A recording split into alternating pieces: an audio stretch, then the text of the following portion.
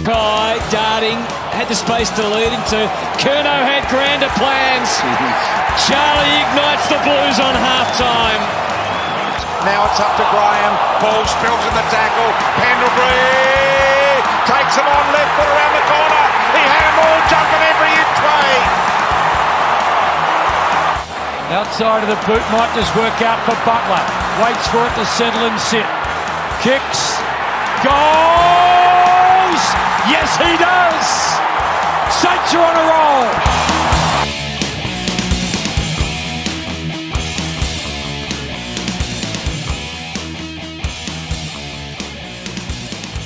Well, listeners, we're back for the round 3 wrap on the MPO Sports Podcast. I'm joined by are we on suicide watch yet at Geelong? I don't know. How are you, Jez? Very, very close to suicide watch, but enough not on suicide watch to make it here tonight. Yeah, and look, let's not be light on the serious issue of suicide, but it's just in jest on this, listeners. And we're also joined by 2.5, the Carlton supporter, and that would be Mr. Wood. How are you? That's still undefeated, so that's how I'd prefer you to introduce it. Undefeated. It is 2.5 though. It's undefeated. Three losses between us, all three of us. That's right. That's correct. Fun time. Well, seeing it, the hottest topic in football apart from dissent is the Geelong's performance so far. Let's start with Geelong, Jeremy. Where do I start? Look, I think we showed. I went to the Collingwood game in round 1, and we actually showed flashes in that game that we were sort of, continuing along our way. So I think against Collingwood, we held leads of about 22, 27 points at some stage during the night, and just got ran over. And then the Carlton game was a little bit different. It was pretty tight tussle most of the way, but Carlton just held a slim lead for most of the night. Is that accurate, Woody? I think Carlton were just slightly better. I think they were. Yes, but it never blew out to a massive lead or anything like that. No. It was a close game most of the night, and Carlton were just better when it mattered. That's it. Yeah, exactly. So I thought, all right, you can give them a pass. They played two pretty reasonable teams. So we've got the Gold Coast down this week, who got belted by Sydney at home, and then although competitive against Essendon, they never really in it. Yeah. Can I just make a statement? Yeah, that would be the Gold Coast I predicted were probably going to win the game, and I got a little bit of a bit of attitude from our Geelong colleague. Well, you have every right to gloat, mate. I'm not going to deny you any opportunity to that, because we quite frankly we don't deserve for you not to. So I'm not going to gloat. I'm just saying I did make the call because it was up there, and I did cop a bit of dissent, which happens in the AFL club. Dissent, well, yes, something we may cover a bit later on. So we've got some pretty reasonable names in there. It looks like a normal grand final side you just trot out, and they came out, and you could tell pretty early on that they weren't there. Teams playing us were the reigning premiers and everything. Teams playing us, they're going to be dog hungry and want to get after us and actually try and get in our faces and all that, which the Gold Coast did. We had a pretty reasonable start in the first quarter, and I thought if we just after kicking a couple of goals to, they were struggling a bit, if we just managed to sneak a couple more, kind of put the foot on their throat early, it might have dipped their confidence. But no, apparently not. Apparently, which is still an issue. Teams are able to just sift through us like butter from their half back line, and just able to transfer the ball from their back to their forward line with relative ease. Carlton were doing the same in round 2, and that's how Collingwood beat us, actually. Just slicing through us like butter. And our defence is not like our defence.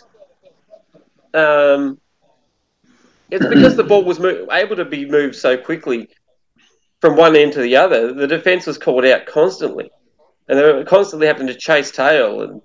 And so that only works when your blokes in the middle are actually putting in.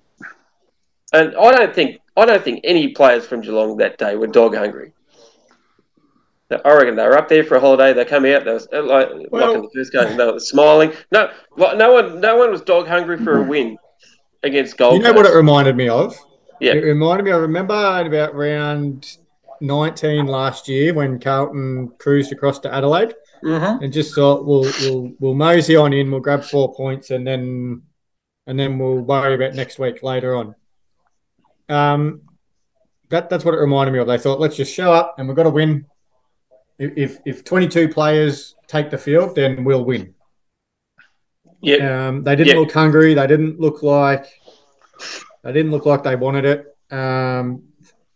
Patrick Dangerfield is meant to be their captain. Let's make no mistake. There's a difference between being a captain and being a leader.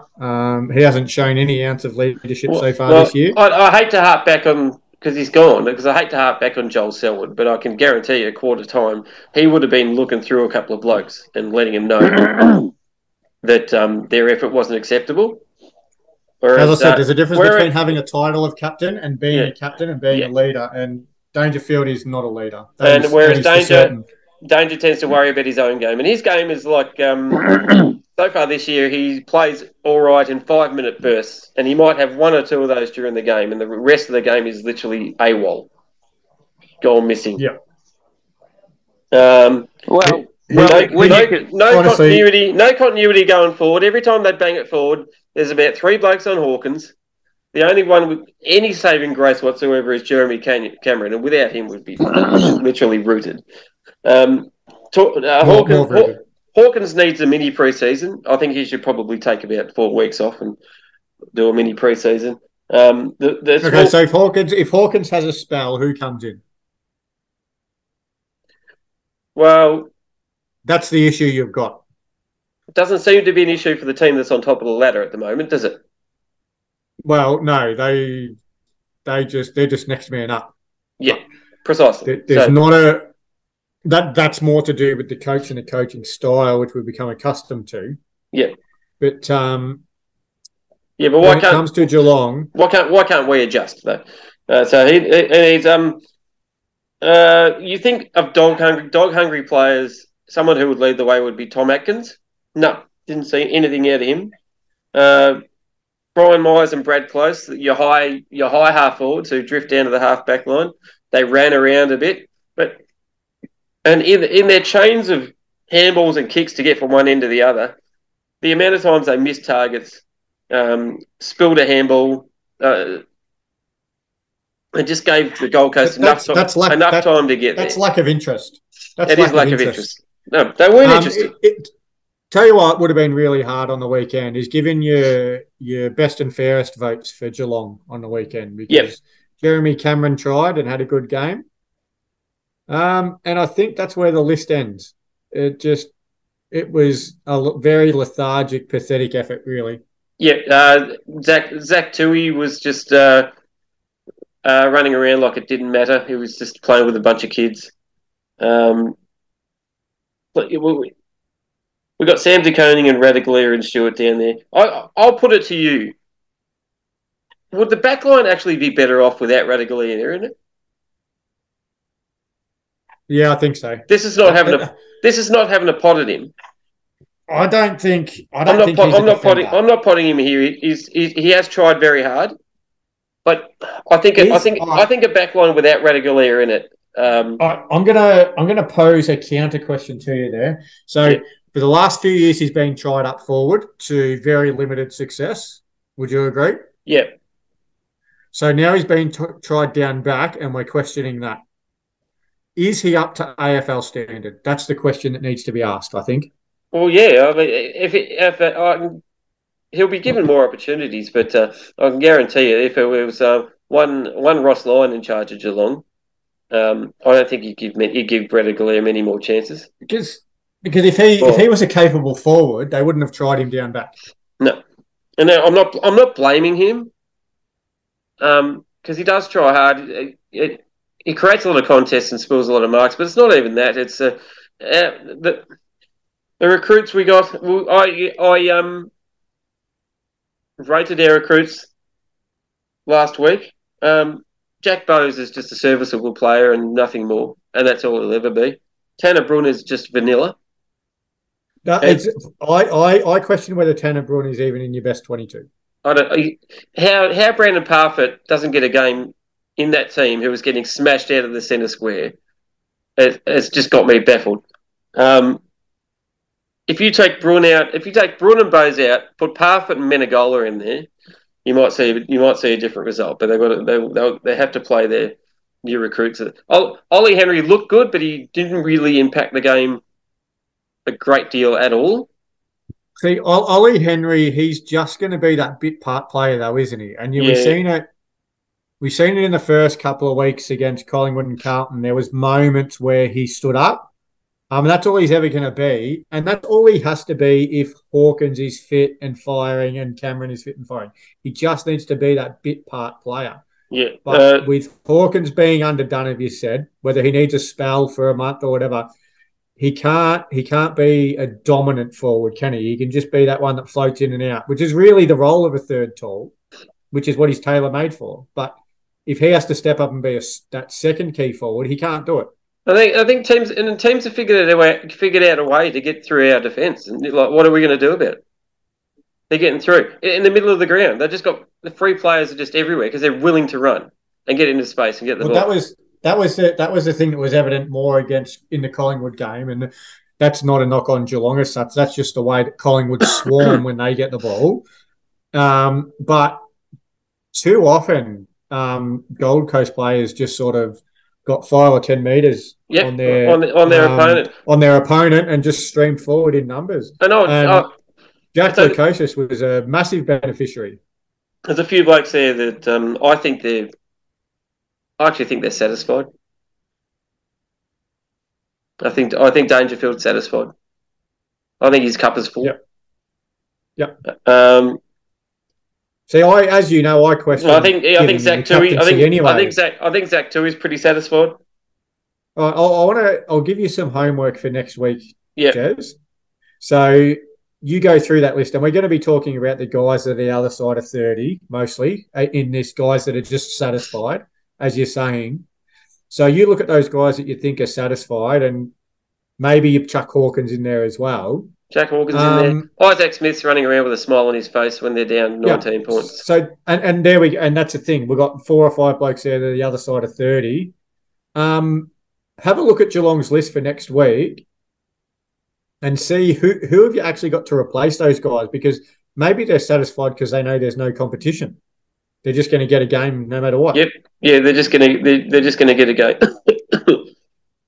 And the thing leading up to it was it's really going to be difficult to get spots in this team. Rhys Stanley's out. John Segler, who was hopeless, by the way. He moves about 5 kilometres an hour. To be fair, Geelong should have expected that because John Segler's been hopeless his whole career. So I don't know why they thought they'd get someone that's not John Segler when they traded for John Segler. All right, so you have a midfield, right? A starting midfield of Parfitt. We'll throw Dangerfield in because he's captain and he has to. So Parfitt, Dangerfield, Menegola. And that's just hardness with Menegola and Parfitt, isn't it? Yeah, and Stanley. I think I saw it. One of the set of bouncers. We had Brunn, we had Bowes. We had Brunn and Bowes, and I think Myers was in there or something. I'm like, this is ridiculous. They're trying to. But you know what? That's as good as that's going to get. That's arrogance for me. That 22. No, that's just arrogance. You know? They thought they were just going to wander up and just get a win they needed to get, and then come home with 4 points. They thought it was just going to happen. How much credit do you give Gold Coast, though, rather than how much do you blame Geelong? I think had Geelong actually put the foot to the floor in the first quarter and got a fair distance between them, it may have broken the Suns' confidence. But the Suns are able to put a few goals in the first quarter. By the end of it, it was pretty much level pegging. Yeah. And the longer the game went, and the closer the Gold Coast were, that you could see that their confidence is growing more and more. Yeah. But I actually thought coming into tonight, Tim would see a fired up JW, but we've just seen a disheartened one, really, haven't we? Yeah, the kicking for goal was just atrocious. It was for both sides. Let's be honest. But we're struggling with Tim's audio there. I think he was trying to say something, but it didn't come through. Yeah. Yeah, no, you're still not coming. You're still not coming through, Tim. So technical difficulties. We'll work on that. While we're waiting on that, I just want to see a couple of stats that come through. So, no reigning premier has ever started the next season 0-3, and Look, since we're not trying to make history here. But well, you could be. But and more worryingly, I think since the year about 2000, teams that have started 0-3 make the finals 16% of the time. So I think there's probably some cause for concern. Well, cool. And we might have Tim back now too. Might we? No, we don't. No, we don't. Apparently not. Might we Might we sneak into the finals and not do a great deal? What does that do? What does that achieve? Would you rather sneak into the finals and lose by 7 goals week 1, or would you rather finish, 12th or 13th and get a top 5 or 6 pick? Look, it's a challenge. We're going to be a different looking team, hopefully in the next few weeks or so. Let's see what happens and if they get a bit of fitness. So missing Jack Henry and Kolajasny from the back line is hurt, which means Radigalia has to play a bigger role. Right. I don't know. I don't think Radigalia is the answer. No, as I said, I think we've really got to question whether he's actually up to AFL standard. Yeah. But there are times when he was the ground ball, which he fumbles a lot, let Gold Coast in. And if we turn the ball over, forget it, because teams are gone. Yeah, that's right. Yeah. Teams are gone. We don't have the want to get it in the midfield. We don't have the want to try and stop anybody moving the ball. And I don't know who's in charge of that. Well, you'd like to think that there was some leadership. It's like teams have studied up on us, and like this is the way to get through their defence, and they're doing it easily. We're not putting up any resistance whatsoever. I'll tell you what though, you got the Hawthorn this week, so you should be bouncing back. If you don't win this week, then there's serious concerns. Although of late, Hawthorn have a tendency to get us on Easter Monday, which has me a bit frightened. Yeah. But should would be is the operative word, I think. Anyway, I don't want to spend the entire pod talking about Geelong because I've had enough of thinking about them until Easter Monday, I think. No, fair enough. And I think we're still without Tim, aren't we? Yeah, I can't hear Tim whatsoever. No. I don't know what's going on with him. I don't know how he made it. I don't know how he made the audio work the first time, but we'll press on. Right. Yeah.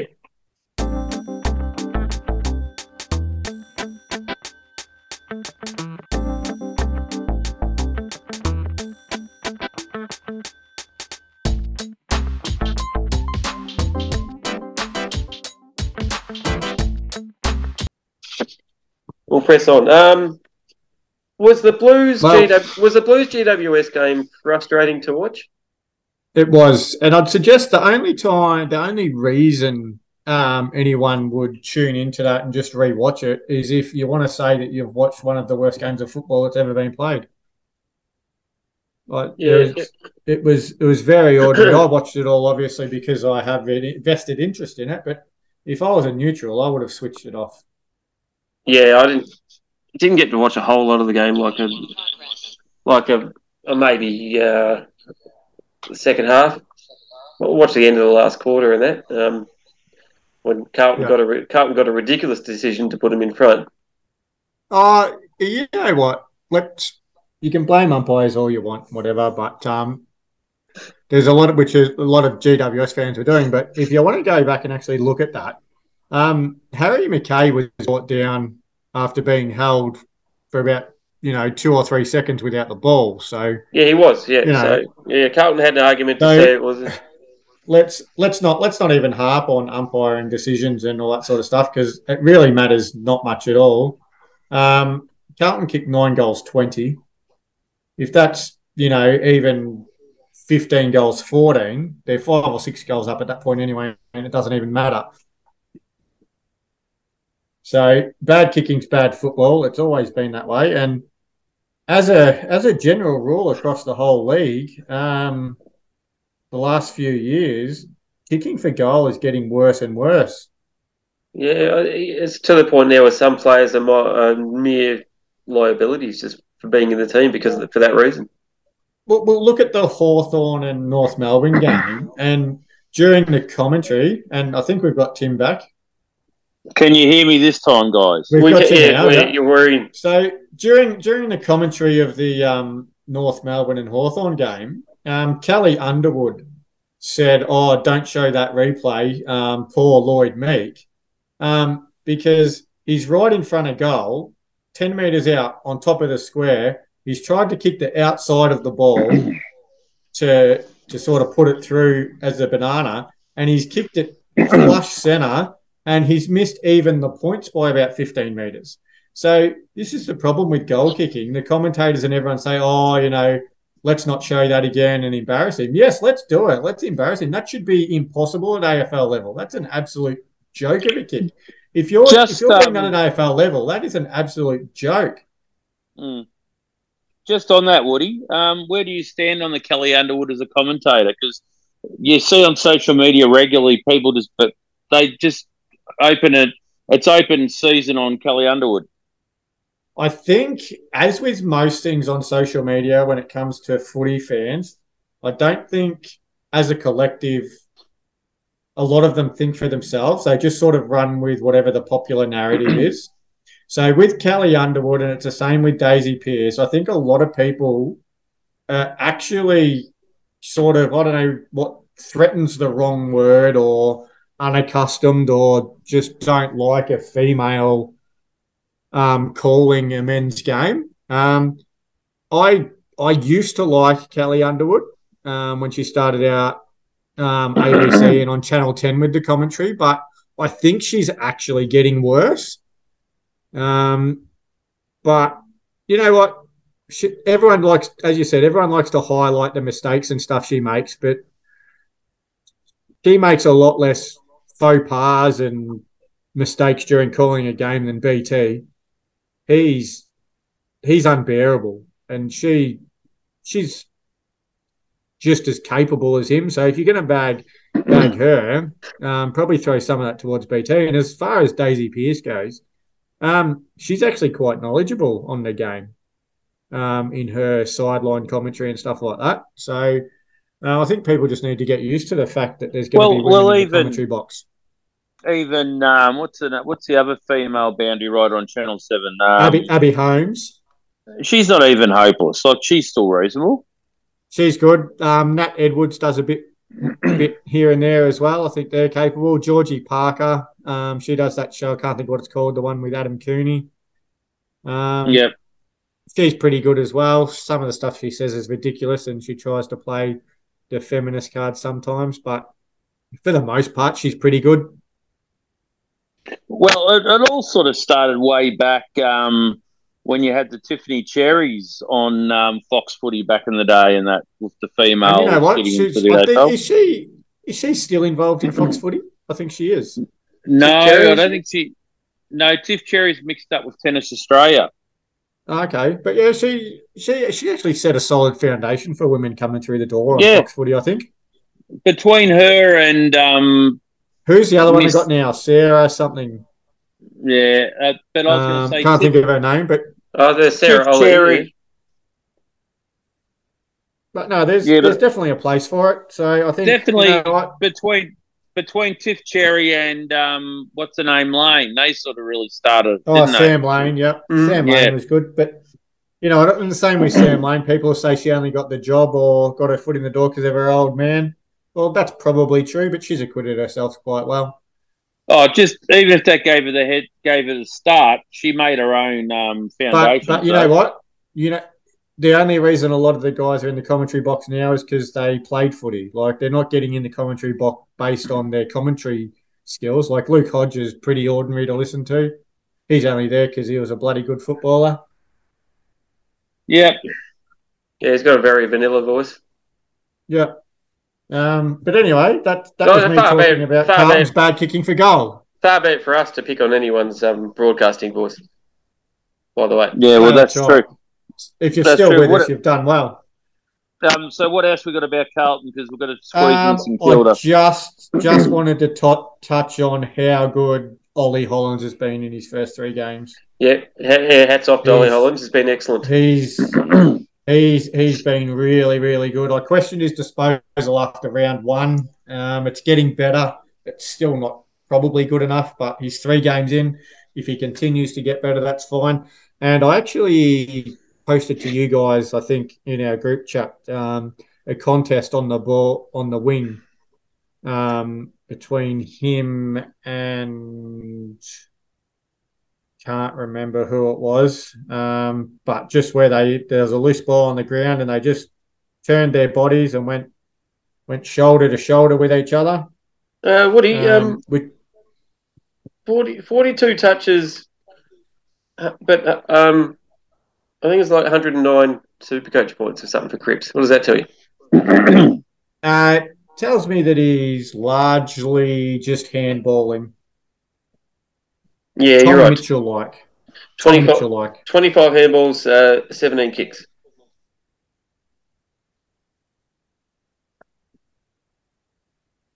So there you go. Yeah. Okay. All right. Well, shall we move on? We shall. We're going from bottom to middle to top, are we? Or near the top? It seems that way. I just want to just point out, funny enough, on that subject of female commentators and guys getting a job because they played the game. Campbell Brown's team of the week. How in the heck can he put Alex Keith in ahead of Wilkie in the back line? Is this a Tim's torment? I just think the guy's an absolute muppet. Like, seriously. He's up there with some of the greats of ridiculous calls like Braden Crocker. Like, seriously. To be fair, I think Crocker's got him in his Rolling All Australian. Oh, yeah. Wilkie? Crockett. So he should. Yeah, he has. What we might start doing is we might start posting his power rankings on our page. Yes. Anyway, that was one point I wanted to make. And the other point I wanted to point out about St Kilda was, and it's actually I've actually forgotten, so I'll just go in and double check it. Mason Wood. Oh, that's right. Thank you. I don't know how in the heck we're going to replace Mason Wood, who's replaced probably 2 or 3 other guys in the midfield that are injured. Like, it's just getting ridiculous at St Kilda. Yeah, but they keep finding a way, don't they? Well, don't they? Yeah, well, don't they keep coming up with? Don't they keep coming up with enough to win though? It's got to be hard at the moment. Interesting. Before you joined us, Woody, for the recording, I was pointing out to Jeremy. Points conceded, St Kilda, 167. The next best is 197, which is Richmond. So Ross, the boss, must be doing something right. Here's the thing. When it comes to Ross Lyon coach teams, they don't give up easy points. So that doesn't surprise me. But what does surprise me is how easily they're scoring points. They are actually, from a neutral perspective. From a neutral perspective, when you look at Ross Lyon coach teams, you just think that rolling maul sort of stuff, don't you? Stoppage after stoppage after stoppage. But when they get going, they're free flowing and they're actually good to watch. And there's a few guys that actually got plenty of points skills on the board. They're putting plenty of points on the board. And their field kicking's improved somewhat this year under Ross already. Yeah, so there's only 6 teams that have actually scored more points than St Kilda as well, which is very un-Ross Lyon-like, but it's actually good to see. But the other thing comparing that is, if you look at how many we've conceded, I'm sure that we'd probably match it with a couple of those teams at the moment. Well, you know what? You've got a better percentage than anyone else, so that tells you a fair bit there. You're scoring points as easily as you're giving them up. So you're scoring more points and you're not giving them up easily. And you're getting your scores out of a Dan Butler and Jack Higgins. You're not relying on. Is there something to be said for not looking for a Max King all the time and being somewhat unpredictable? Yeah, I think there's some validation in that statement. But the $1 million question on everyone's lips is collar or no collar? Oh, absolutely the collar. I loved it. It should be should be a permanent staple to the St Kilda jumper, and it should be only St Kilda that wear it. Yeah, and you know what? We should see more of them in the long sleeve too, because that St Kilda long sleeve top with the collar is about as good as a footy jumper gets. And matter of fact, once mine arrives, I may even do a selfie for our page. Oh, you can't not do that. It is as good a looking footy top as you'll see. That is definitely a must. Now, can I just, before we wind up, because we're obviously running low on time, the old dissent subject. I seen someone get pinged for asking why a free kick was paid. That is not dissent. No, it's not. Did the umpire see it as demonstrative? He was asking a question. He may have held his arms up like, why was that a? I think the wording was, how is that not a free kick? Well, okay, either way, it's asking a question, isn't it? So that means I agree for what it's worth. I'm just saying exactly that what means we're going to have to reverse every free kick that's ever paid if that's the standard. Yeah, it was a ridiculous. Because there's always a player that will question every free kick, and all 3 of us have played competitive sport, no matter which sport it is. Every time an umpire or an official makes a decision, we always question it.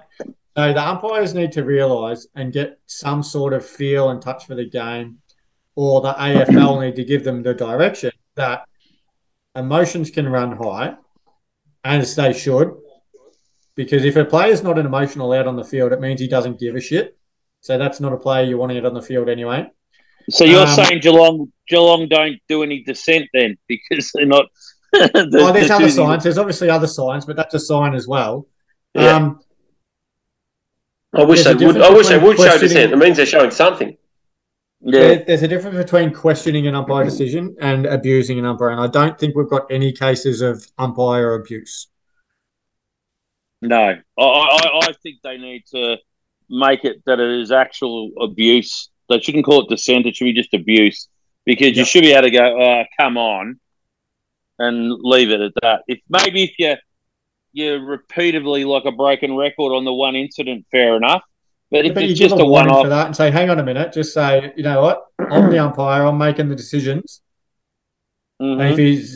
And but that stuff shouldn't come into play until the second half, really, should it? Like if the guy's been doing it all day, and you say to him, look, next time you question me, I'm just gonna give you pay a free kick against you or whatever. That's fine, but just if he's just saying, what was that for? Or have a look at the screen, I wasn't holding him or whatever. Umpires need to have a thicker skin than that. Yeah, I think some common sense, I think. Yeah.